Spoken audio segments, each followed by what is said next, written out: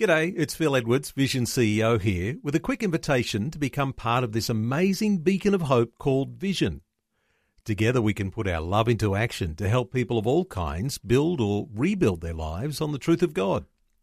Please consider the part you can play during our upcoming Visionathon appeal, remembering that it's your support that makes Vision possible, including this podcast. Audio on demand from Vision Christian Media. It seems that when you're down, some people, instead of encouraging you, they want to kick you. Have you ever been disappointed by your friends? Yeah, you think to yourself, with friends like this, who needs enemies? Well, today we're going to take a look at dealing with friends like that. Hi, I'm Bernie Diamond. Great to be with you again, as today we do take a look at some of those difficult people in your life from a different perspective. And do stay tuned, because in just a few minutes I'll be telling you about my free daily devotional, Fresh. It's all about helping you draw ever closer to Jesus to become all that He made you to be. Suffering is bad enough, but if while you're suffering your so-called friends can't even stand by you and encourage you and comfort you, well, that is just the pits. Worse still, when loved ones, a wife or a husband, instead of encouraging you, they take the opportunity to say, "I told you so," or "You've only got yourself to blame." Well, at that point, you just want to pack it in. This isn't a game of hypotheticals. This is real life. This happens all the time. In fact, it seems to be a favourite game that some people love to play. When he's down, when she's down, instead of giving them a hand up, let's kick them where it hurts. I don't know about you, but I have a pretty good handle on my faults. It turns out that every strength we have is a double-edged sword. It's both a strength and, if we're not careful, it's a weakness as well. Say you're a strong leader type of personality, then you're great to have around because you can help the rest of us crash through obstacles that we, without you, simply wouldn't have been able to get through. But at the same time, as a leader, you can be a quite domineering and controlling person. Or let's say you're one of those great encouragers who'll hang in there with someone for as long as they need. Then you're a fantastic friend to have in a storm. But there's every chance that you're not very organised, not an on-time sort of a person, simply through the fact that you've been made to hang in there with people for as long as they need you. Yeah, every strength is a double-edged sword. It's both a strength and a potential weakness. So few people understand that. And as a result, when things aren't going well for us, they're quite adept, it would seem, at seeing our faults and pointing them out to us. Well, maybe the reason you're having this problem in your marriage is because you're such a strong personality. It must be your fault.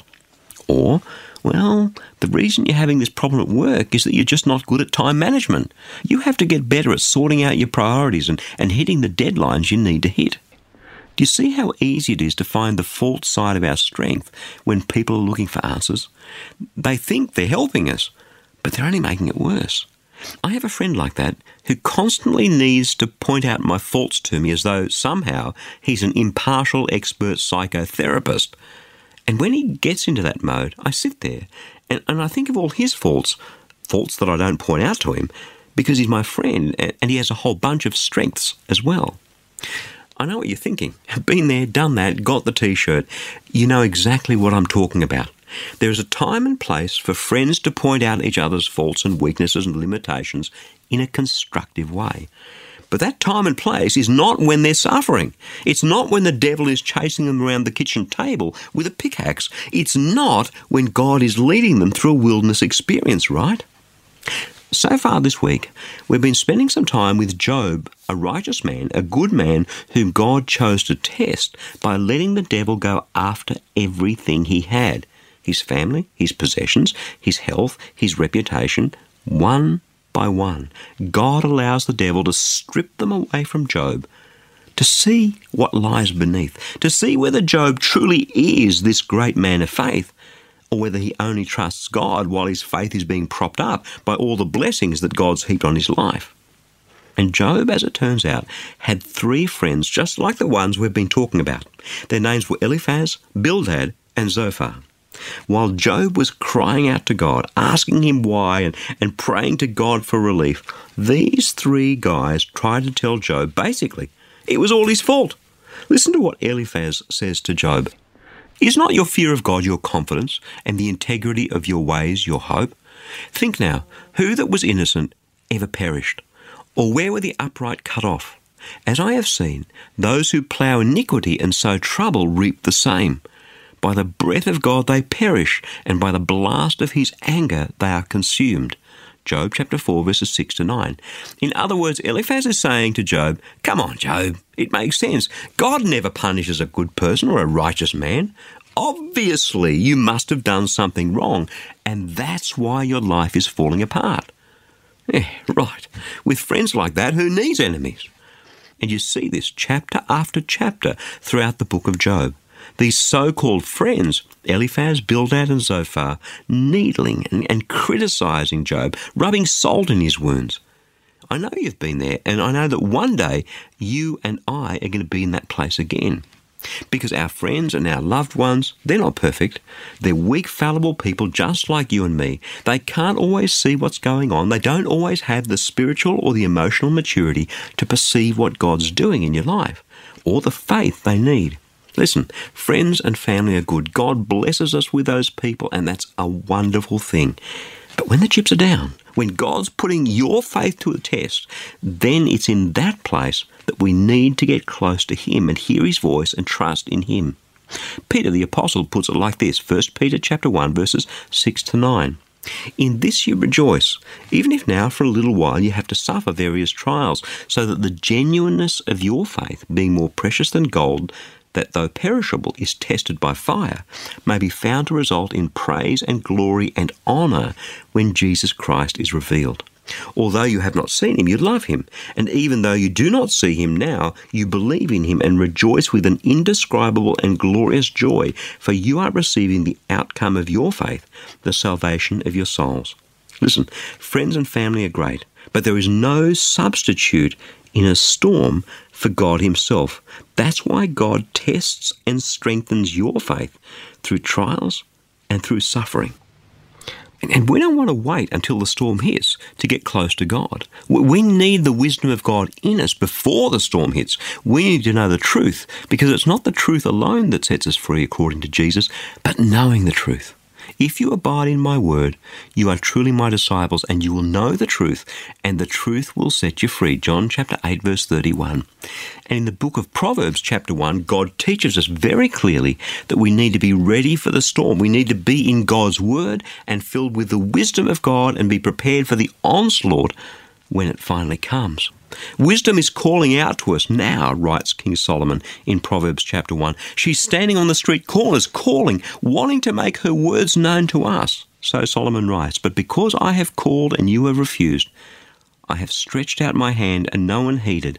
And because you have ignored all my counsel and would have none of my reproof, I will also laugh at your calamity. I will mock when panic strikes you. When panic strikes you like a storm and your calamity comes like a whirlwind, when distress and anguish come upon you, then you will call upon me, but I won't answer you.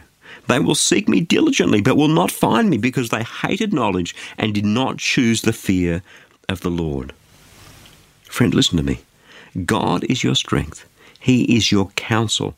And if you are a man or a woman of God, and you are in God's word, someone who allows the word of Christ to dwell richly in you, then when that storm comes, as it certainly will, you, in the face of calamity and criticism, you will be able to declare through tears and through the gritted teeth of pain, my Redeemer lives.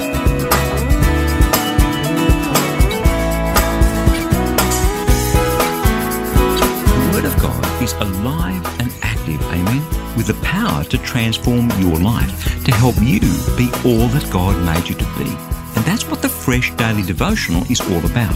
It's completely free, and I'd love to send it to you. Each day you'll receive a life-changing scripture together with some words of inspiration, hope and encouragement from me, delivered right to your inbox, where you can choose to read, listen or watch the daily video. It's completely up to you. Remember, God's word is the power to change, and it's fresh for you each day.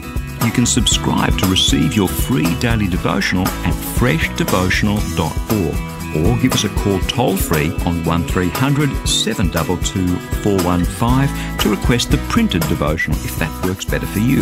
Again, that's freshdevotional.org or 1300 722 415. My prayer is that your heart will be touched and transformed as you draw ever closer to Jesus through the power of His Word. I'm Bernie Diamond. Catch you again, same time tomorrow, with a different perspective. Thanks for taking time to listen to this audio on demand from Vision Christian Media. To find out more about us, go to vision.org.au.